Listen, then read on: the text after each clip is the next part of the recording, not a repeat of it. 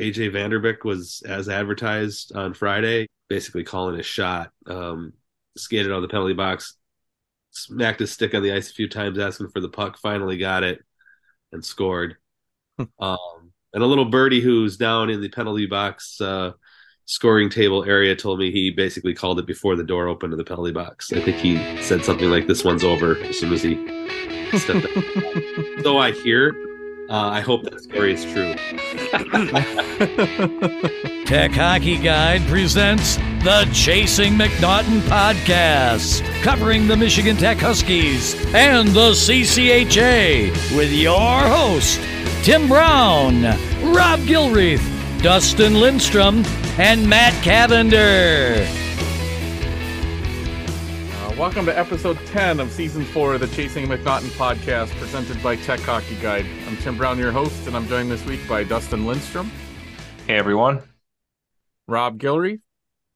Hey, guys. And Matt Cavender. Hey, everyone. Don't eat the yellow snow. This week, since MTU played St. Thomas and host Minnesota State back-to-back, we've invited an old guest, Shane Frederick, on the podcast. Thanks for joining us, Shane. You're welcome. Thanks for having me on. This week we'll discuss Michigan Tech's trip down to Mendota Heights and how that went for Tech, the upcoming series with Minnesota State, and the Joe Show, and I'm sure we'll touch on a couple other things. I think I posted a couple things in the Slack for us to talk about, but we'll get there. We'll see what else we can come up with. Anything big that you guys want to talk about that I didn't point out directly? No, that covers it for me. And off the top of my head. All right, let's do the thank you notes plus a brief note from our sponsor. We'll be back to chat about last weekend and next weekend with Shane Frederick.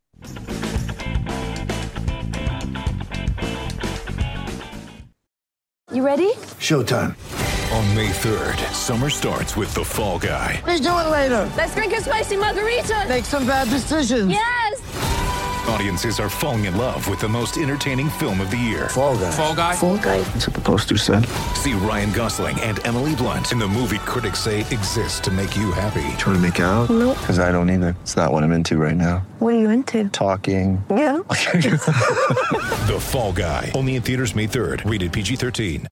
We fund everything a Tech Hockey Guide from listeners like you. You can show your support by becoming a patron at patreon.com/techhockeyguide. Whether you're interested in question priority, access to patron-only Zoom chats with coaches and players, Instat deep dives, extended versions of the podcast, unedited video or audio, early access, or commercial-free listening, there's a level for you. We also now have 15% discounts off annual memberships with tiers ranging from $2 to $50 per month. Again, sign up at patreon.com/techhockeyguide. Welcome back. Let's get right into things. How is Minnesota State doing this year? It's a little different than what it's been the last few years, right? Yeah, it's interesting. They're a team that I think still trying to figure things out a little bit. They coming off this weekend splitting at home against Northern Michigan, which no shame in that, but I think it was an odd thing for people to see them lose at home early in the season. And I think I wrote that it's only their 6th home loss since the 2018-19 season, since the start of that season. But it's to be expected a little bit. I mean, I would have been really shocked if they had just picked right up where they left off. You look at a team with no Dryden McKay, especially no Nathan Smith, Jack McNeely, Reggie Lutz were both fifth-year guys who finally graduated after what probably seemed to everybody else like about 15 years in an MSU uniform. And those were all pretty key losses throughout the lineup.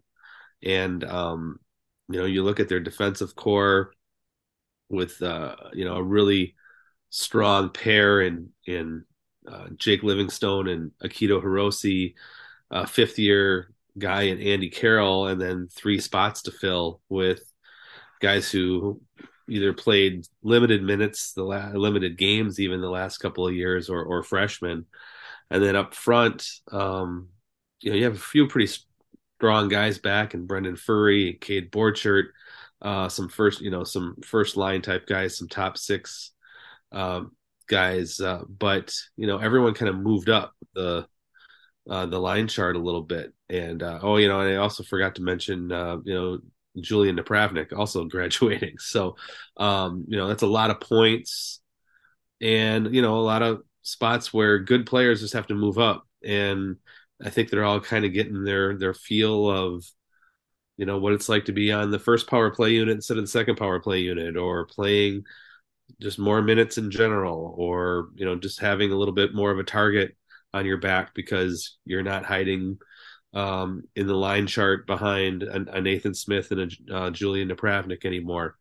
So you put all that stuff together, you mix in some freshmen, you mix in some second year guys who didn't play much, and even some third year guys who didn't play much the last couple of years because the lineup was so full. And it's Tanner Edwards.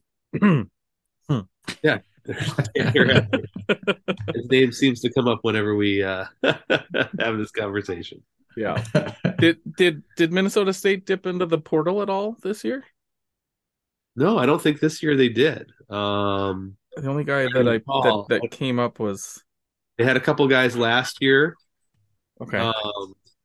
Josh Grohl from Michigan, David Cilia, who's one of their top scorers this year, who came over from Clarkson, I believe. Just this year. When did Sam Morton come over from Union? Sam Morton came over a couple years ago. Okay. He actually came over, I believe, 2 seasons ago, and was not going to play. He thought he was ineligible to play at least the first half of the COVID year, and ended up being able to play after Thanksgiving, I believe. And almost, the season didn't even really start that year until just about Thanksgiving anyway. So yeah, he played quite a bit that year. Okay. Yeah, I know I watched a little bit of, I think it was Friday night's game, since it went to overtime and everything, and it was interesting. Like I know I pulled up my phone and I saw the shots and saw the score, and I was kind of surprised because it seemed like Northern was having a pretty good game. I think at the time it was 25-20 on the shots or something, and it was tied, or I don't even recall, but I remember showing Dustin the phone, and we were both kind of like, well, that's kind of surprising. Just from, being at home and everything. And right. And as you know, I mean, Minnesota State likes to dictate play. They like to, whether that's, shutting things down defensively or just possessing pucks in the offensive zone and really not giving their opponent much of a sniff. And Friday night, I thought Northern pretty much dictated play most of the time. Keenan Rancier, who got the starting goal, was outstanding that night. He stopped 32 shots. He had to stop 2 of 3. He stopped 2 of 3 breakaways on shorthanded chances for Northern. And, to give up 1 shorthanded breakaway is bad enough. To do it 3 times in one game is, that's tough for a penalty or for a power play to swallow. So they tightened things up on Saturday, that's for sure. But Friday, I thought Northern dictated play. They like to get up and down the rink. They do a pretty good job of that. AJ Vanderbeek was as advertised on Friday. They did a really good job shutting him down on Saturday. Didn't really notice him much of it at all. For obviously Friday had 2 goals, shorthanded goal, and overtime winner coming out of the penalty box and basically calling a shot. Skated out of the penalty box, smacked his stick on the ice a few times, asking for the puck, finally got it and scored. And a little birdie who's down in the penalty box scoring table area told me he basically called it before the door opened to the penalty box. I think he said something like, "This one's over," as soon as he stepped up. So I hear. I hope that story is true. No, that sounds interesting. Northern's a team that was able to get to Mankato a few times when Mankato was at the top of their game. Last year, I think Northern took them down. So I can't remember there's what they did last year, but they obviously they won this WCHA semifinal in Mankato two 2 years ago. Um, Put 5 goal, I think, scored 5 goals on Dryden McKay. He had a bad night. Yeah, I think wasn't it last year that Northern won 3 games straight against the number one ranked teams when they swept Duluth, and then the next weekend they took one against Mankato. Yeah, something like Could be that. right. Yeah. Yeah, that was last year, wasn't it? I believe, right? Mm-hmm. There's just something about the way that they play that somehow they can get to Mankato every once in a while. Seems like to me. Yeah, I think they're aggressive. Um, obviously they're aggressive on the penalty kill. Um, I think I think that doesn't necessarily cause Minnesota State, fits in general, but when a team plays that way and other teams don't, I think it might surprise them a little bit at first. That they obviously adjusted and played really well on Saturday, but I do think that a team comes out and plays that way against them. They got to find a way to react to it, early enough. Otherwise, that again, Northern will just dictate that play, and then they got the guys who can do that. So, Well, hopefully they didn't give Mankato too much of a wake up call before this upcoming weekend. well, and I'll be curious to see how they do on the road. They have one road win. They've only played a few road games, but got lost their opener up at Mariucci to the Gophers. Got swept at St. Cloud, and won the first game of a home and home against St. Thomas. So, they're 1-3, and they just haven't played a lot of road games yet. So this is always a good test for them and a tough place to play.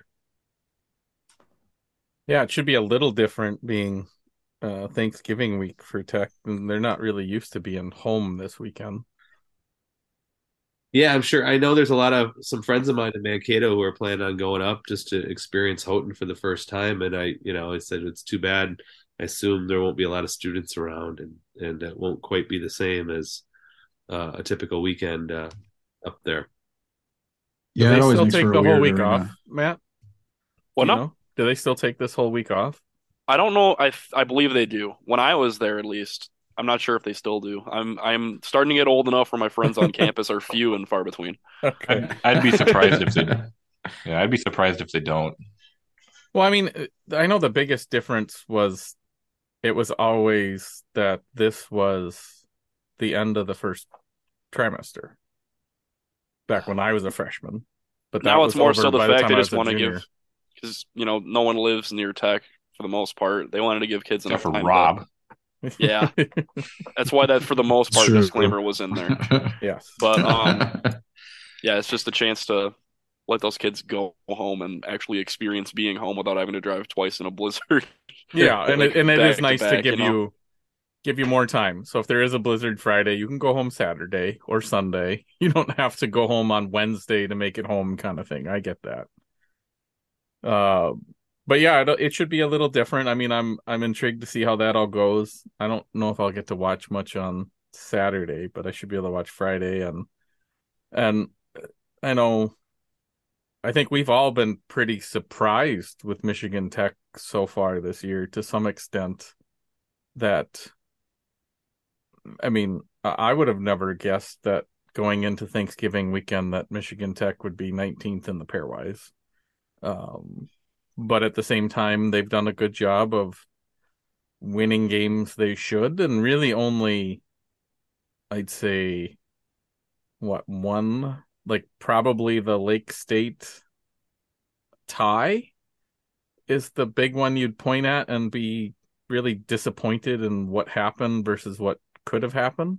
Otherwise, it's pretty much they had a good game or they had a bad game, and they won most of the good ones and they lost most of the bad ones. And there really hasn't been many games where you were like, if only they could have done this, other than maybe saying like, if only they could have scored on the power play tonight, which is, a rather generic thing, but usually the losses were not that close, right? I mean, like when Bemidji came in. That I guess the one game was close, and maybe you think Tech should have won that instead of tying. But yeah, it's been good, and hopefully they can keep it up and at least maybe not make the tournament, but keep the conference conversation alive, that it won't be a one bid conference kind of thing, or it might not.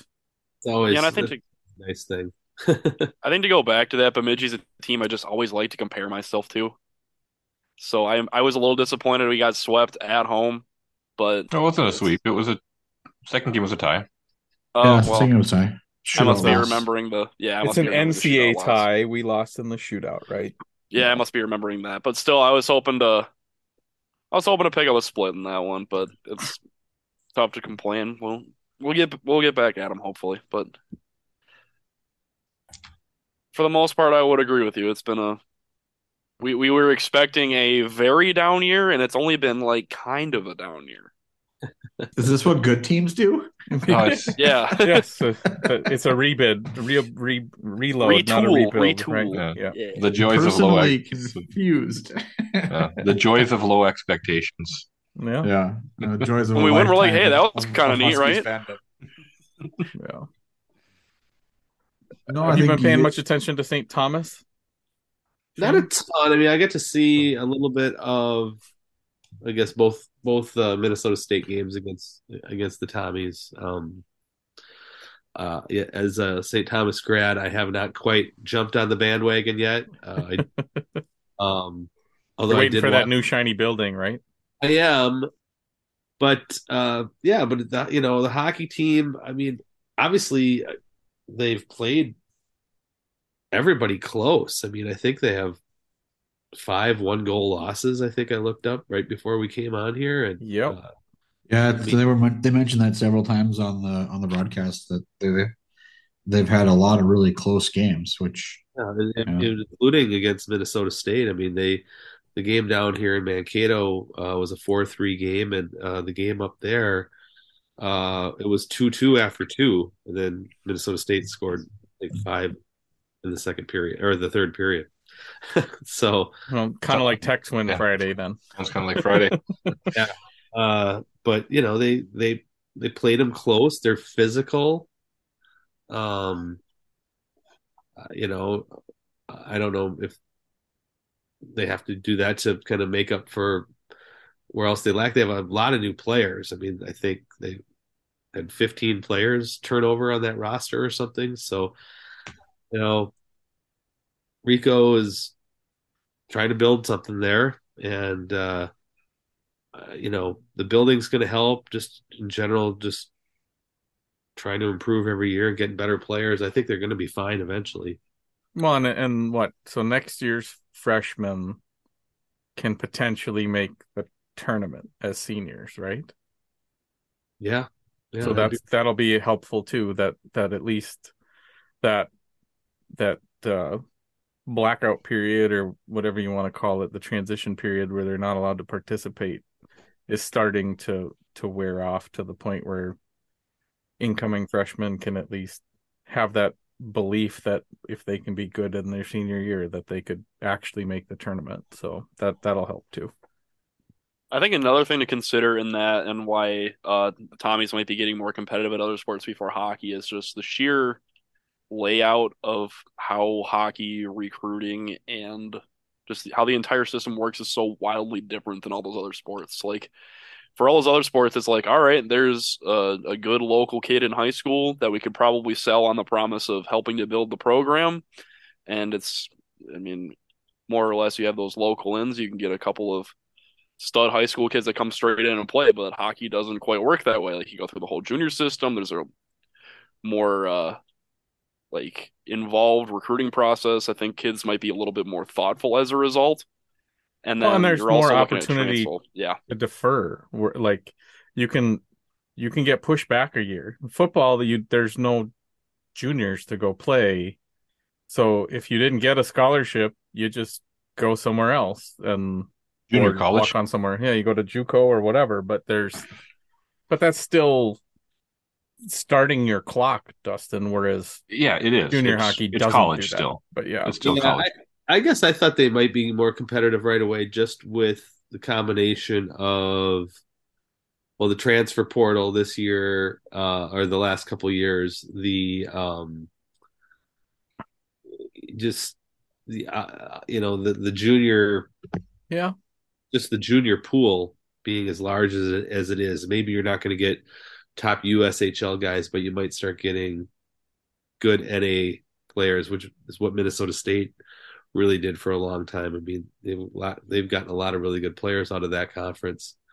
Yeah, and I just really thought transfer wise that, and maybe that's the difference this year too. But again, easier said than done. You can't just take 15 players and throw them, and expect them to gel in a new program either. So, well, we talked about this a few weeks ago in St. Thomas, and Rico didn't come in there to turn it around in 1 year. Like, this is obviously going to be a 5-year plan. They can't get to the tournament for 5 years.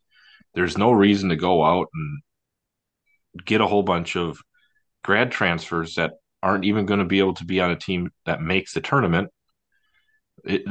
Take your time and build it from the ground up, and use your 5 years, and in 5 years be ready to make the tournament. I feel like that is the mindset that he's taking, and it kind of looks like that when he's building his roster. Yeah, I would agree with that. I do have a personal issue with. I mean, the tournament's obviously the goal, and I don't have a problem with that, but it can't be the only reason you're building your program, right? It's like people talking about the pairwise in October. It's like, there's a full season to enjoy. There's a full season to see great competition. There's a full season to watch games and watch teams improve, or the ups and downs of it. It seems like we get so laser focused on the NCAA tournament, whether it's the pairwise rankings or like, okay, they're going to build for when, we know we're not going to be good until 5 years. And then when we can make the tournament, we'll be good. Well, what does that tell your fan? How do you build a fan base that way? How do you build But some of it too is I guess they could create enough demand to make it hard to get a ticket in the St. Thomas Academy Arena or whatever the actual name is there. But like, until you have that building, I don't know if like the more effort you put into winning now isn't going to really translate interest and everything, and driving people to to watch on Flow because they can't get the ticket would help too. But at the same time, like, until they have that building, I get the slowness, but at the same time, like we've said it many times on the podcast, I was always surprised that Rico didn't take the opportunity to use the portal to go get 6 seniors, 6 juniors, 6 sophomores, and fill it out with some freshmen that he actually expects to be around 4 years, and not just do more of what he did, which is bring in a bunch of guys and then do kind of some of that more year 2, where he brought in, a guy like Grant Doctor and a bunch of other transfers. I don't know. And the other problem I think with year 1 that we don't know as fans is how many scholarships did he actually have to work with last year? Yeah, I guess I don't know that question, that answer to that question, if they were limiting themselves or if the CCHA, I assume at some point they will be required to, carry the full 18, because I think that's a CCHA bylaw that teams have to carry the full 18. Whatever was it, Atlantic Hockey that, had a lower threshold a few years ago. I don't know, they changed that. I don't know if they required all their teams to do it or they just allowed teams to go up to 18 or what. But yeah, that's a good question. That is a good question, and especially at a school like that, which is not cheap to go to. Yeah, it's a lot cheaper to go to And maybe that is why we saw more transfers this year, is because he is dealing with the full allotment now, and he didn't have that last year. That's Right. possible. But you can also try to build, you get the right players in to try to build your culture. I know a lot of people hate that word, but build up that culture and build up that whatever it is you're trying to do there. So that when you do start, you worry, it always worries me. Like I remember, I mean, this goes back a million years, but the teams that like they have to play like a really ugly style of play to try to win games in order to eventually recruit better players, and then they'll stop playing that ugly way. Well, it never happens because they never can get good enough players who want to play an ugly style. Like, sounds familiar. I just remember that from many years ago. And Dean Talafas at Alaska Anchorage, just in the 90s, literally saying, well, we have to play this way until we get better. And it was just like a fait accompli. They didn't, they never got better.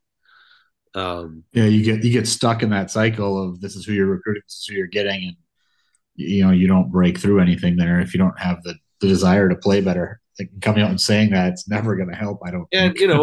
And related to that is, if you do have success doing that and you do then start winning and then you change your recruiting philosophy, then what happens? I had a really good conversation with Todd Connaught, Minnesota State's associate head coach, the guy I think should be coaching St. Thomas or should be coaching Augustana. I personally think, I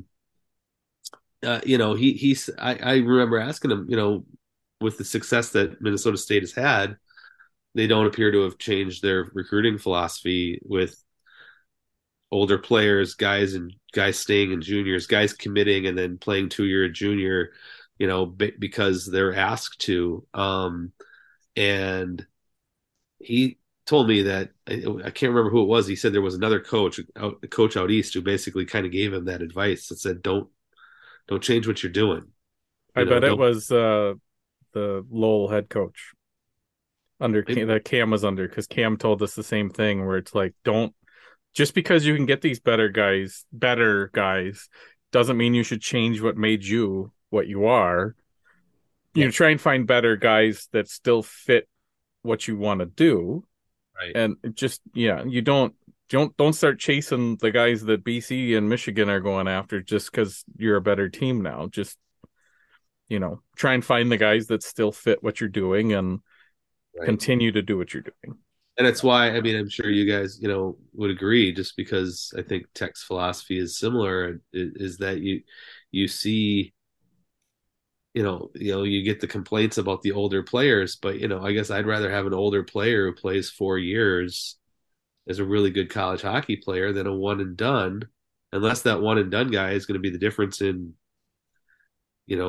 maybe getting you to a national championship. But that's hard to do, because teams like Michigan Tech, Minnesota State, other CCHA teams, they're not going to get 3 or 4 of them a year like some of those Big Ten schools are, or like BC might do, or BU. Sure, we'd all love it. We'd all love to see it. But look what it's gotten them. Right. It's really hard to win with that turnover and it's really hard to instill and keep that culture with all that turnover. And just remember, coaches have a lot of voices in their ear when that happens too, right? You get those players, you don't just get those players, you get their agents and you get their families and you get their NHL general managers and top scouts. Coaches are talking to them all the time. Yeah. They don't, I mean, they're talking to those players, they're talking to those guys all the time with, undrafted guys too, who are older guys who suddenly are prospects. But it's just, that's, I don't know. It's interesting. It's an interesting world to, manage a single player when you're trying to build a full team. Yeah, definitely. And I mean, even Tech's been bit a few times. I say bit, but like, you know, we've had a few different players leave early in the last, I guess I don't even know how far back that goes, but we lost Redmond after one good year. We lost Jujar Kara after one good year. Was Rinky multiple years? Ranky was there multiple years. I don't know if he was Yeah. I think he was a junior when he Yeah, left. I think he was there 3 years. Yeah. But yeah. In Minnesota State, you know, they've been fortunate. They haven't lost. Nathan Smith left early, but they haven't had a lot of guys leave early, and they've had a lot of guys, including this season, stick around who might have had a chance to sign, or certainly had, opportunities to make that decision this year. I think Brendan Furry, Jake Livingstone, Ryan Sandlin. Now, how seriously did they, take it compared to the decision to come back? I don't know, but I think those opportunities were there if they wanted, and they chose to come back to school, for final year. So do you think? I know you kind of ripped on talking about pairwise. I guess it's not October anymore, but do you see Minnesota State as a bubble team? I mean, right now they're 15th, right? And it looks like they are. And if you read college hockey news right now and Adam Oden's Twitter, and I have a lot of respect for Adam, and he follows that stuff closely. But he said the trend over the last few years is that, you can look at the pairwise in November and say that 80% of those teams in the top 16 will be in the national tournament in March. And now the funny thing was, the outlier last year at this time when he put that up there was Denver, because Denver was 37th and they won the national championship. But that happens. Like there's outliers that can go on runs, and I think typically those teams, part of the reason Minnesota State's pairwise is low is because Minnesota Duluth's not having a very good year, and suddenly those two wins, which looked great on the second weekend of the hockey season, aren't helping your strength of schedule anymore. And losing 2 games to St. Cloud and losing to Northern at home, having home losses. But you go on a run, you win games, you should be fine. I do, but it is also, again, like I was saying earlier, it is part of my issue with looking so closely at the pairwise, because it looks like that is the end all, right? That hey, that was a great hockey game. What's the pairwise? Yeah. No, it is. I get it from that perspective. I've looked at it more, and last year specifically, I went through and every Monday I saved the pairwise. Oh yeah, I think just to watch the trend, and it was like, yeah. So at this point last year, Denver was 6th. By the time this podcast comes out, it would be like today's released poll last year. Denver was 6th in the pairwise. Oh, okay. And they fell to 9th the week after Thanksgiving, and then after that they were top 5 the rest of the year. So once whatever they did between November 8th and November 22nd got them in the top 10. And last year, the top 15 in the pairwise, the entire month of December, or the top, is it 14? Top 14 in the pairwise, or the top 15 in the pairwise had 14 teams that made the tournament. So it is weird, but at the same time, we said a lot of the reason it's changed so much that Adam pointed out was there are less holiday tournaments than there used to be. Mm-hmm. And there's a lot less non-conference that's between conferences happening the rest of the year than there used to be. Big one this weekend, though. Bemidji in North Dakota. Yeah. That should have some implications. But basically a lot of the non-conference happens in October and early November. I think when I looked it up 2 weeks ago, it was 60% of all non-conference that was between two conferences had already happened. And the rest of them are all going to happen pretty much by January 3rd. So Minnesota State does play Arizona State in January. But that's not what those don't count. Right. Yeah, understand. Yeah, and Tech goes to Arizona and plays in that tournament, which they could play, or they will play somebody that's not Arizona State and in a conference, but we don't know if it'll be BU or was it Army? I forget already.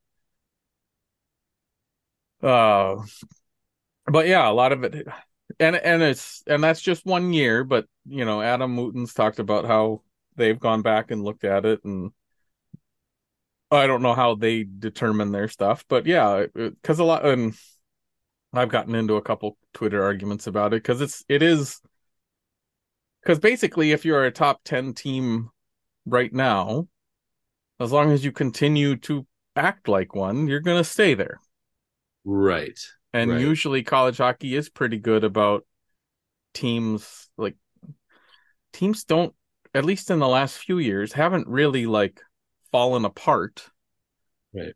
You might have one hiccup of a weekend, but then it's probably against a good team because you're in a good conference and you just keep going. But so much of it, and the biggest thing is the non-conference is the big one that swings things that isn't within a team's control. And if most of that's already happened, then it's way more about what you do than what anybody else does. Yeah. All right. Well, what else do we want to talk about with Shane before we keep him too long? Anything? Let's look ahead to this weekend. What do we think's going to happen? I mean, we got. Well, my first question is our patron Saint Tanner Edwards going to play this weekend? I don't know. It's a good question. I saw he's played 4 games. Yep. But I didn't pay attention to when they were played because I know he had only played 2 games a couple weeks ago. Right. So we were wondering if he had come back from some injury or something. That I don't know.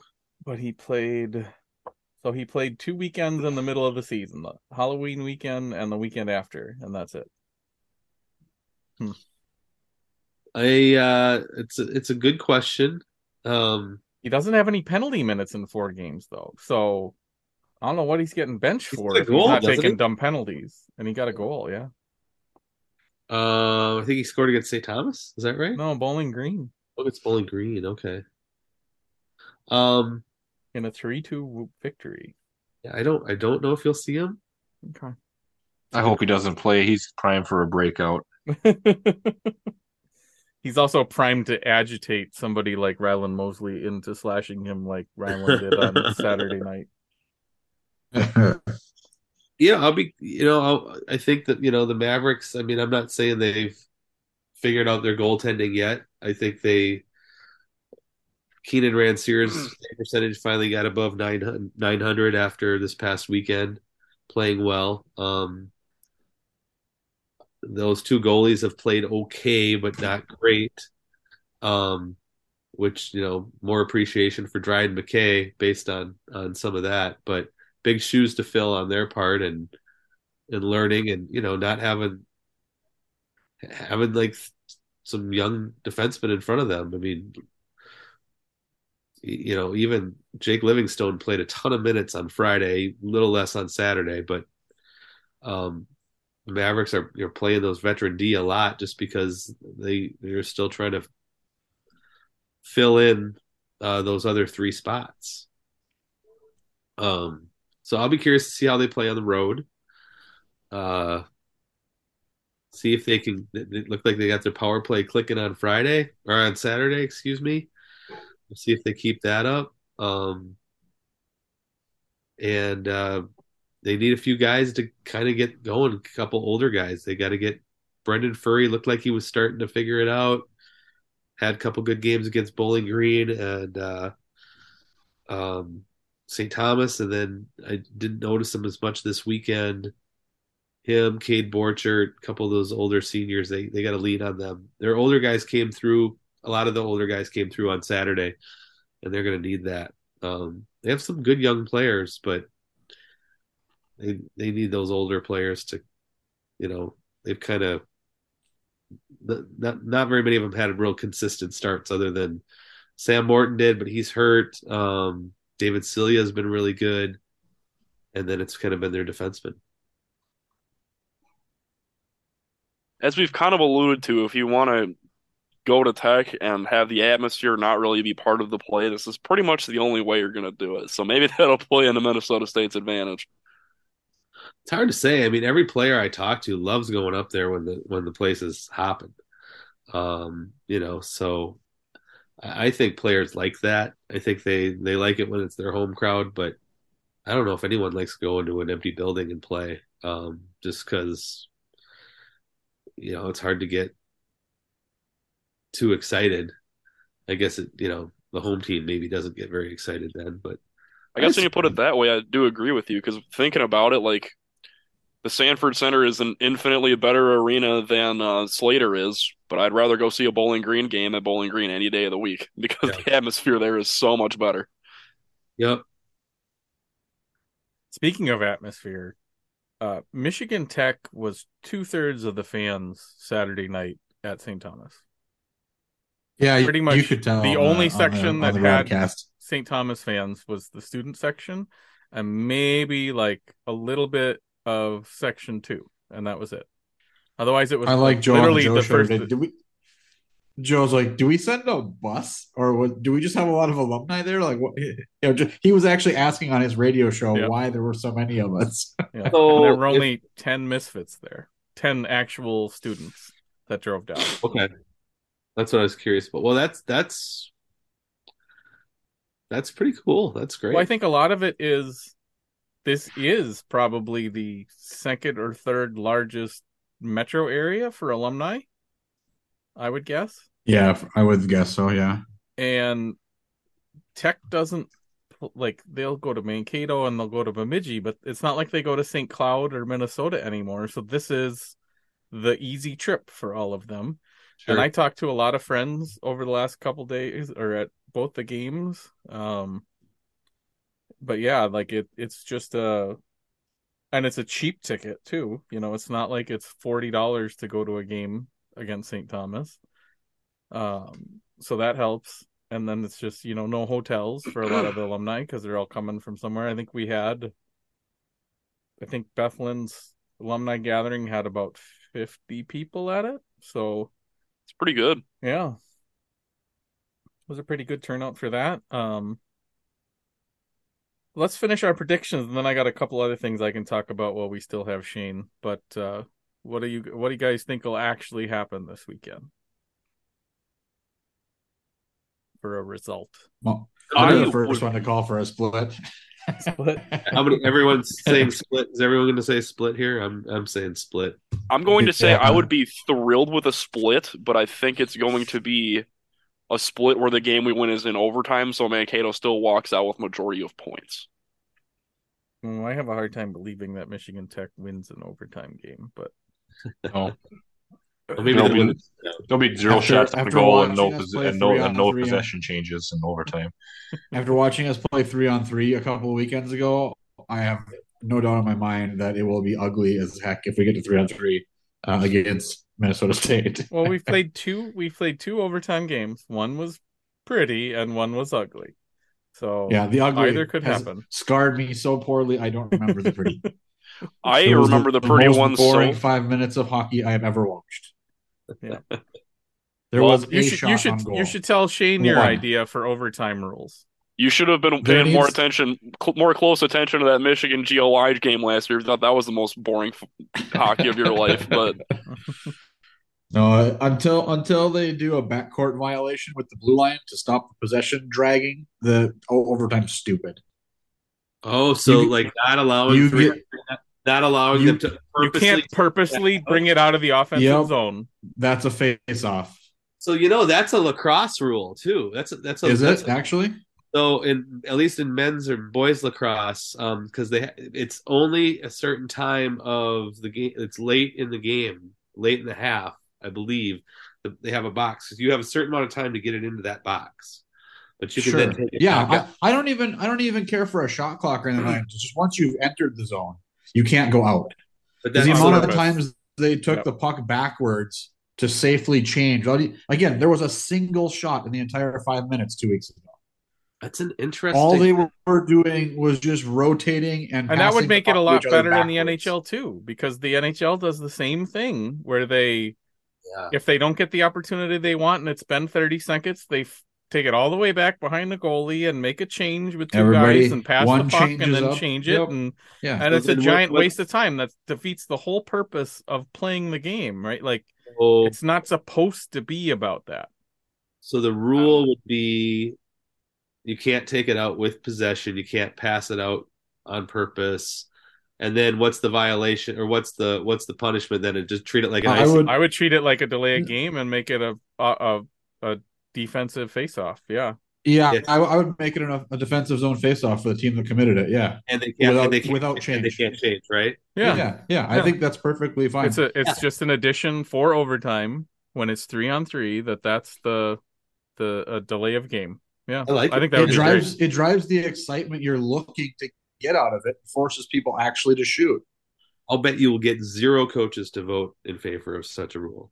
I was about to say I disagree with this, but I would listen to it. The logic is sound. I will listen to that, but I disagree with it.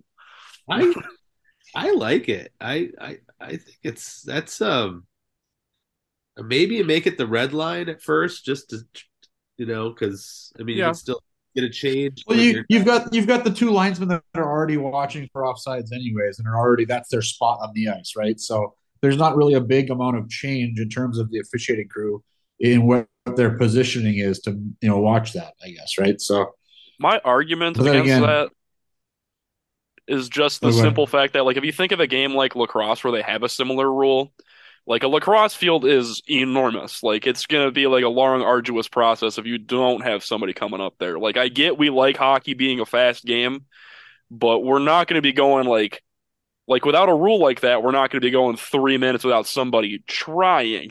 We did. Did you not watch that? Did you not watch that game? The OT, no one tried to shoot. One shot in 5 minutes. Well, line changes was the entirety of the period. Well, we should go pull that up on Instat and see how many shots were attempted versus shots on goal.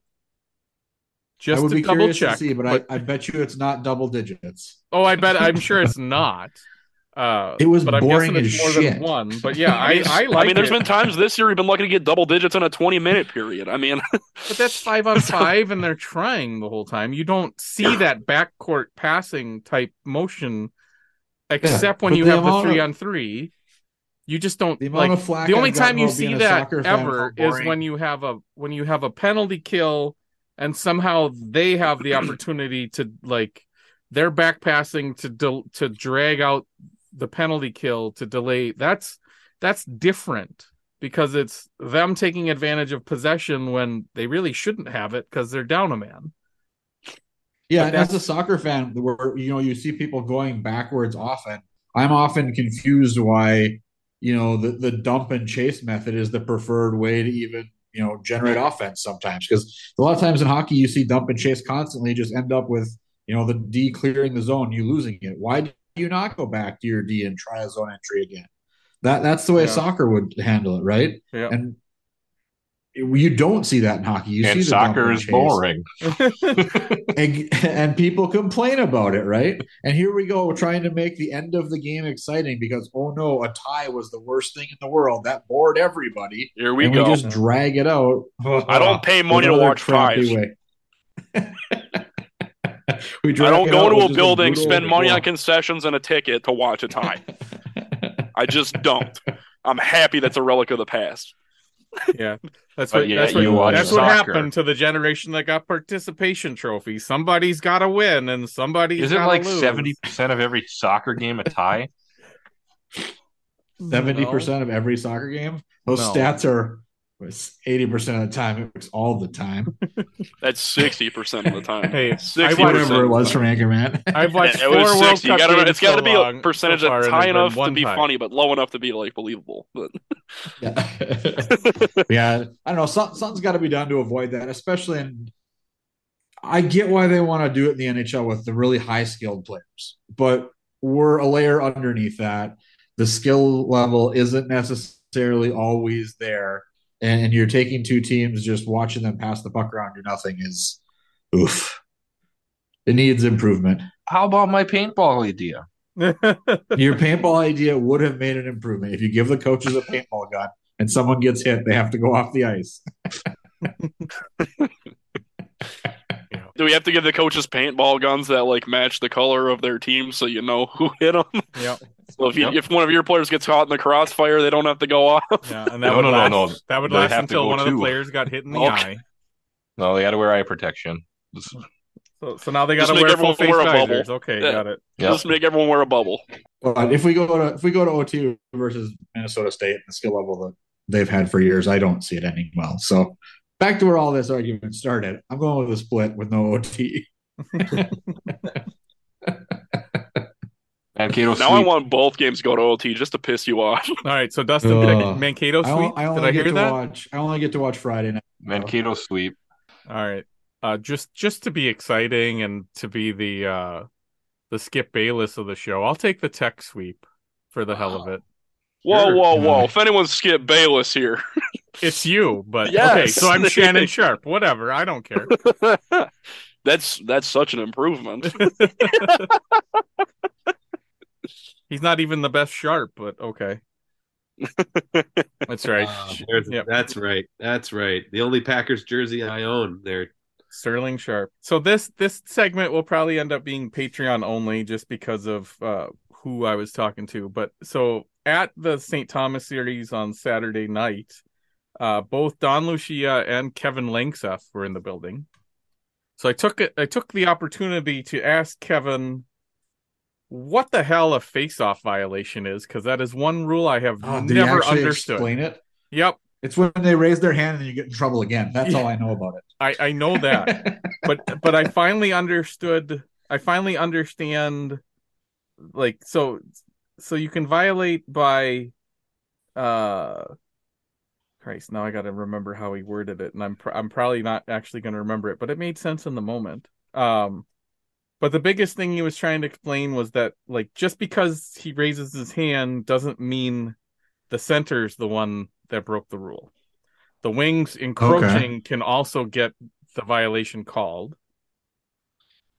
And it falls on the center if the penalty is called, but the wings encroaching can violate just as much as the center not following the rules.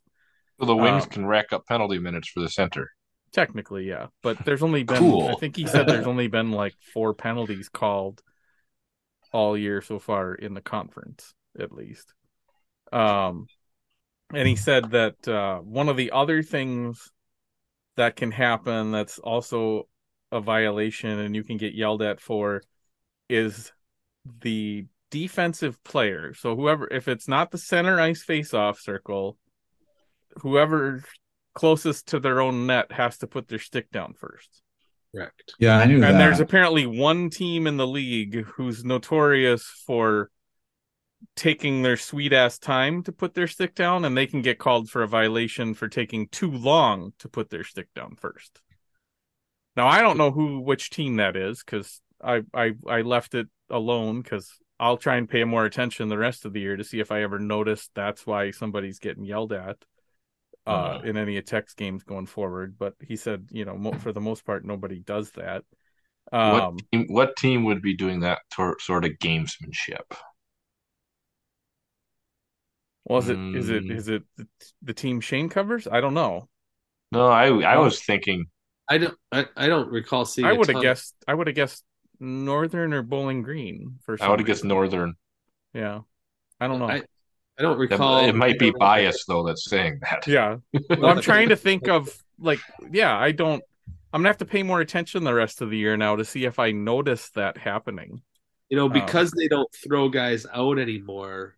and they go to, and I don't, now I haven't been at every game this year for different reasons, so I haven't seen, I don't recall seeing a penalty called this year, but because they don't throw guys out anymore, it's a lot harder to notice if you're put the typing on hand your up, computer. Yeah, put the hand up, and then they go ahead, and then they drop the puck, and they go. So it's, it, yeah, I don't know. I don't know the answer to that question. I don't think it's MSU only because I just don't recall seeing it a ton, but maybe they do. I don't know. Yeah. And I do think while I thought the refs this weekend were calling things way too tight because I didn't understand all the obstruction penalties because it seemed like they were calling them for hits on the guy who had been bringing the puck in. And I thought you were allowed to hit the guy who carried the puck in. Well, no, you're supposed to. I don't know what the time is, but if you're going in one-on-one with a guy, and if I'm coming in on you and I dump the puck, if you don't hit me immediately, you can't hit me. Okay. You have to. I have the right to go after that puck. You can hit me right away within a second, but if I skate 2 strides and then you check me like old school NHL or old school college hockey, that's interference, and it seems like that comes up every couple of years. They missed that like 3 times. It was the opposite in Mankato because as many penalties as they called this weekend, they let that one go a couple of times. Okay. Well, that makes more sense because that is how they called it. It used to be like 2 strides or 1 second or something that if you hit them, you can knock them off the puck, Yeah. But if they dump the puck or pass it, they're not the possessor anymore. Especially if they're trying to make a move to get around you and you check them. Yeah. It's supposed to be interference. Okay. For the most part, I was all right with those calls, but there were a few times last night where I went in the Discord and I said, man, somebody better close these doors because there's going to be a draft that knocks somebody over and it's going to be a call. It's because they're really calling it tight this weekend. There were a lot of penalties in Mankato. It makes me wonder if there was like a league or even national directive about something because holy cow, that Saturday, I mean, there were 13 minor penalties called in the first and second periods on Saturday. Yeah, the flow of the games this weekend was absolutely crappy with how many penalties were being called. It felt pretty rough. For sure. Friday was that bad, but Saturday's second period was the choppiest. Like, it was like my daughter complained about being bored on Friday. Bethlyn and I both complained about being bored Saturday during that second period. The first period was probably the worst, or not worst, the weirdest 20 minutes of hockey I've ever watched. Because Tech goes up, 3-0? Yeah. Yeah. Right. So Tech goes up 3-0. And then suddenly it was 3-2 to end the period. And then they take that major and give up 2 power play goals during the 5 minutes and take like all the steam out of that. Plus one of the 3 goals Tech scored, Bethlyn was convinced was offsides, and Rico had it reviewed and it was called a goal. And I haven't looked at it again at all to see what it looked like, nor do we get like the blue line angle for the camera that they put in for that. But it was that I don't know. The second period was just weird because it was just a bunch of penalties and not much fun to watch, and just like, and they were mostly ugly power plays by Tech. Yeah, I felt like I was trudging through that second period watching it on the stream. And then the third period, they let St. Thomas's first shot on goal in the period is the one to tie the game. It was their only shot in that period until the power play at the end, I believe. And then Ryland Mosley happens to get the puck after, or who was it? Soretsky. I guess Jed was the one that got it away from what's his name? Because Doctor's the one that coughed it up at the blue line to Jed, and then Soretsky with the beautiful pass over to Mosley to set him up for the game winner. But it was a weird game. And Matt, we got another thing you can add to your Jed 2024 or whatever the hell year you were going to put on there. Was it 2022? I don't even remember. I don't know. I just like making the Jeb Bush jokes. It tees itself up too well. I've got another one loaded up for the next time he scores. Because on Friday night, after the game, Dustin's son and my daughter went down to get high fives from all the team when they came off the ice, and Jed took the moment to like stick his hand on Joey's bucket hat and shake her head a little bit after giving her a high five.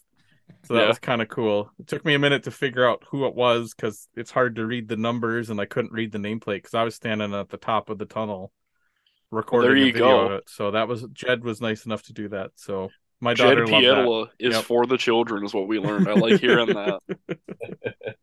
Yeah. So yeah, it was. I mean, we can probably let you go now if you want to, and we can talk a little bit more about that series since we've had you long enough, Shane. Yeah. Well, I appreciate it, guys. Thanks for joining us. Yeah.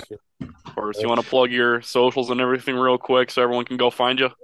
Yeah, you can find me on Twitter as long as Twitter's still around at Puckcato.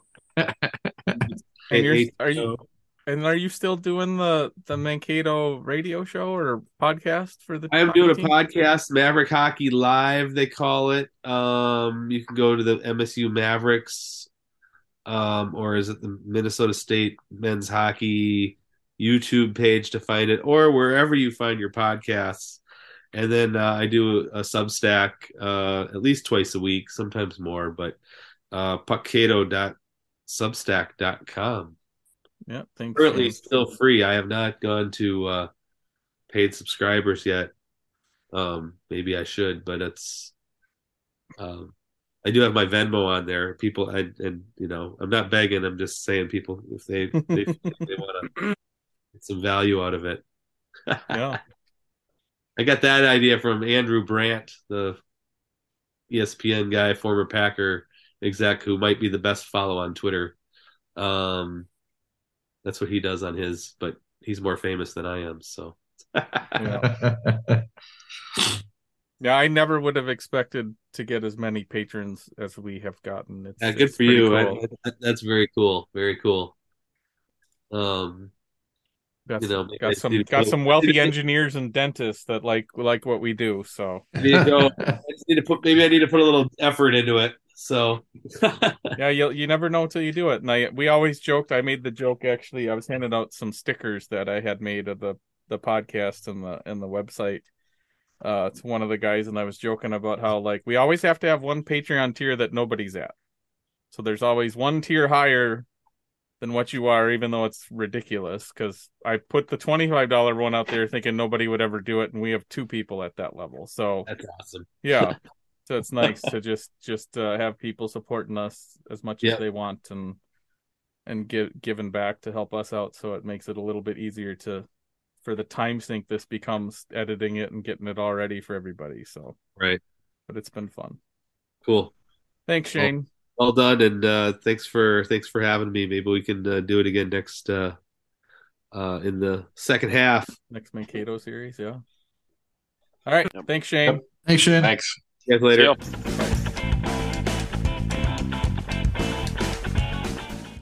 Fibke Dental is a general dentistry practice located in downtown Rhinelander, Wisconsin, home of the Hodag. Look online at fibkedental.com or find them on Facebook. They do pain-free dentistry for kids, adults, people that went to great schools, and people that ended up at Northern Michigan. Stop in and say hi between 8 and 5 and tell them THG sent you. That is FIEBKE dental.com. Do you work in manufacturing, product design, or product development? Is your business trying to improve efficiency while also producing at scale? Livonia Technical Services can help.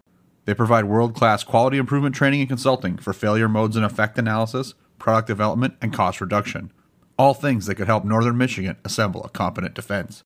If you think your business could use a prevention mindset and reduce manufacturing costs, a partnership with Livonia Technical Services might be right for you. Check them out at livoniatech.net. That's LIVONIA tech.net.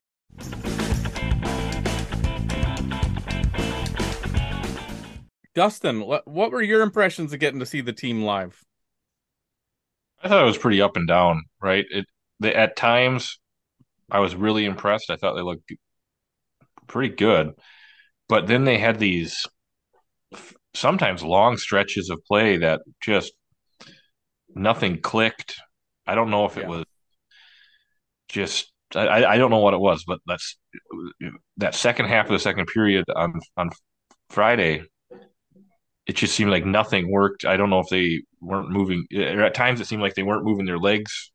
Just kind of standing around in the defensive end, and it showed. Like they got dominated for long stretches of that second period, the end of the second period, and ended up taking penalties. And I don't know. I didn't like what I saw there, but then they come back in the third period and kind of hit on all cylinders again. So I don't know.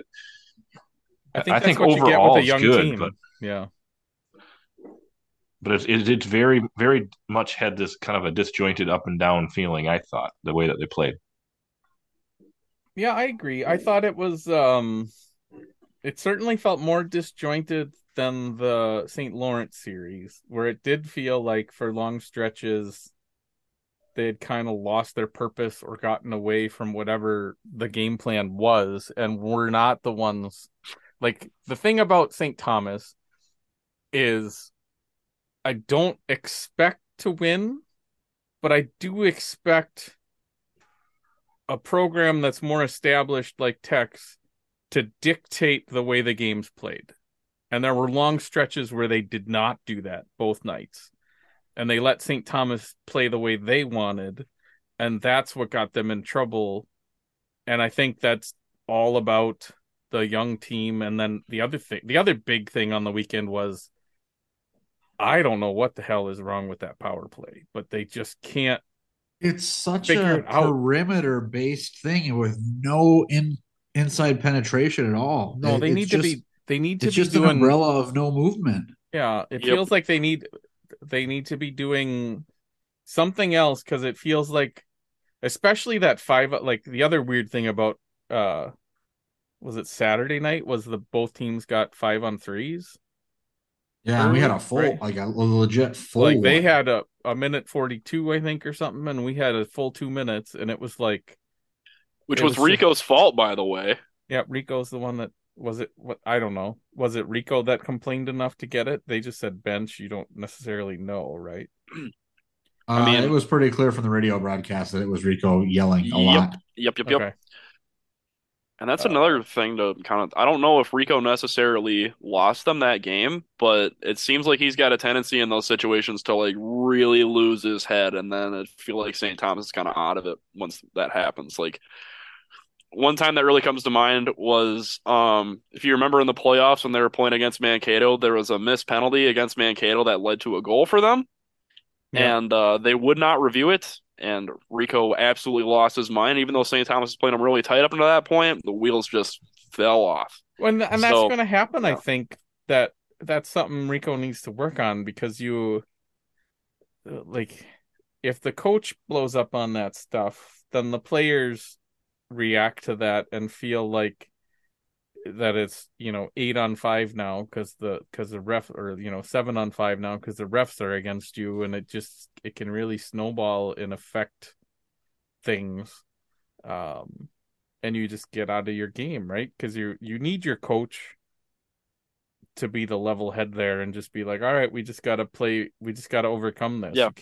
You can't be the one to get irate, and I get that it just happens sometimes, and and there is an extent to which, the coach has to be the one that goes to bat for his players when the calls seem a little ridiculous. But there is also an extent to which he hurt his team in a bad way when that happened. He might not have capitalized on that power play, which was, another topic of discussion if we want to get back to the Tech side for sure. But it was just the fact that they even went down like that, I feel like depleted the energy of that team quite a bit. Sure, but then Katarov takes his penalty, and it's suddenly 3-2, and it's a brand new game, and we have the ugly second period, and then St. Thomas actually scores to tie it up. So I don't know if I would agree with that, but at the same time, like, I get that he impacted the game, But yeah, I don't know. It's just yeah. It seemed like steering it back to Tech again and kind of my impressions. It seemed like there are also some really weird and kind of unnecessary, like just defensive lapses. Like you made a comment, Tim. How do you let somebody come in on a breakaway when you're killing a penalty? Like you're down 5-on-4 and you're letting people get behind you. That shouldn't happen when you're killing a penalty. right. There's And a I few don't know if different it things was a like bad that. change. I haven't gone back to watch that at all to know, but that didn't make sense to me. That you shouldn't be allowing a breakaway on a short when you're down a man. Yep. So I don't know. I think the positive thing is I don't think any of the stuff that I saw that kind of bugged me or that I noticed was off is really that difficult to fix. Like I feel like it's stuff that can be cleaned up. And I'm sure the coaches are seeing the exact same thing that we are, and probably they're seeing a lot more than we are. I know they are. And none of it is anything that you need to really be worried about, like, oh, this is something that we can't get over. This is going to plague us, but because they can fix this stuff, which is good. Yeah, and I don't remember which post game it was that I listened to, if it was Fridays or Saturdays, but Joe talked about it in the respect of we had some breakdowns, but they were individual mistakes that led to goals. They weren't team breakdowns. It's a lot easier to fix one mistake by an individual and work on that, whether it's them specifically working on it or finding somebody else that can do those things. Mm-hmm. He said the same thing this morning in the Joe show. Breakdowns. Yeah. So it's good that that's the kind of mistakes we're seeing made, and it sucks that they turned into a couple goals this weekend, but at the same time, I think it's a good thing that it's a good thing that you have mistakes like that in a game situation. You still come away with wins, because that can be a really big learning opportunity. Yeah. Without sacrificing points. Yep. And we need that. Well, I feel like we can wrap this up. Anything else you guys want to talk about? We have a shout out. Oh, right. On Saturday or on Friday night, Dustin's brother-in-law introduced us to one of our patrons who missed his shout out on the podcast. So I thought I would take a moment here and do more than just shout him out. I think we will re-shout out all of our October signups. So we got Tim Kotula. I know I used to know how to say his name, but I can't. It's all messed up in my head now. He signed up at the black level back in October for an entire year. Charles Dickerson also signed up at the black level for an entire year in early October, and then Paul Neinfeld, who we got to meet on Friday night. He made us feel like celebrities. Yeah, he did make us feel like celebrities. He's like, so you must be Tim, and then he was asking about, who else is on the podcast, and he was talking about how he thought Dustin was the contrarian. I'm like, no, that's Matt.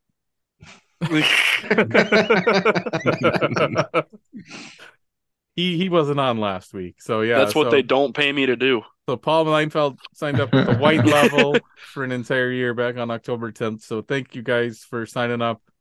And maybe right now, well, no, I think I'm going to throw the commercials in after the guys left.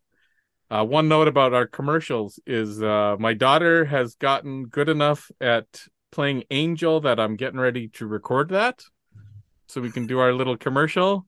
I'm kind of excited. I'm hoping we can get that recorded here in December, and then I can try and push that commercial out for the start of the new year. I think that'll be fun.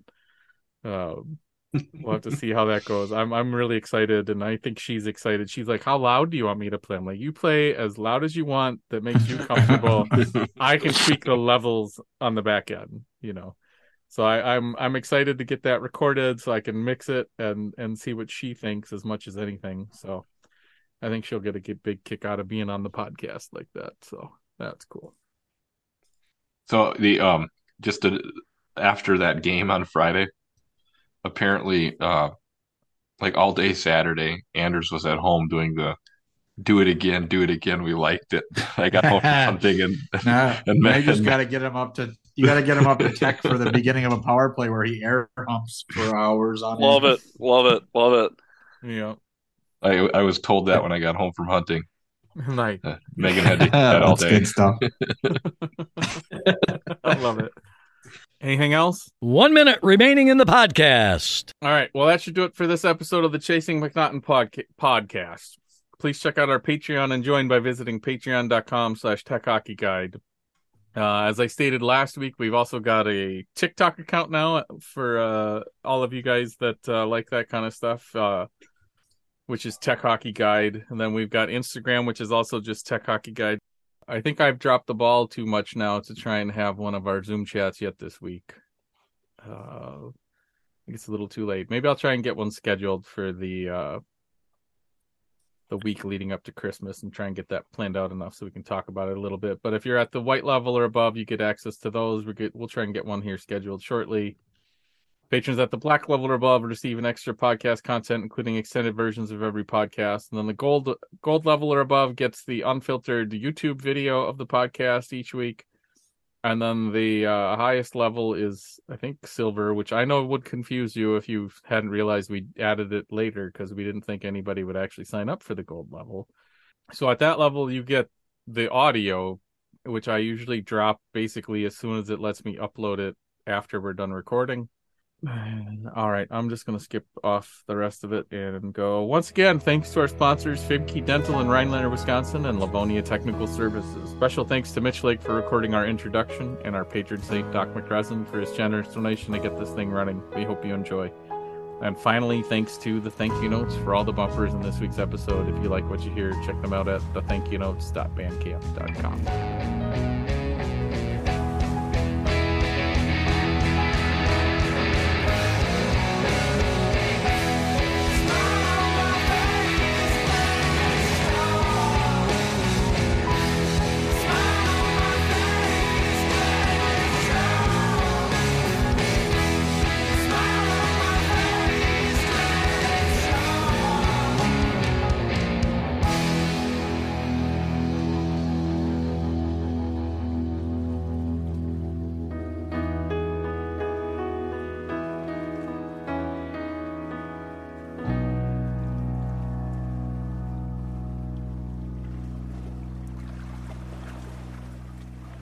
You've been listening to the Chasing McNaughton podcast, presented by Tech Hockey Guide, covering the Michigan Tech Huskies and the CCHA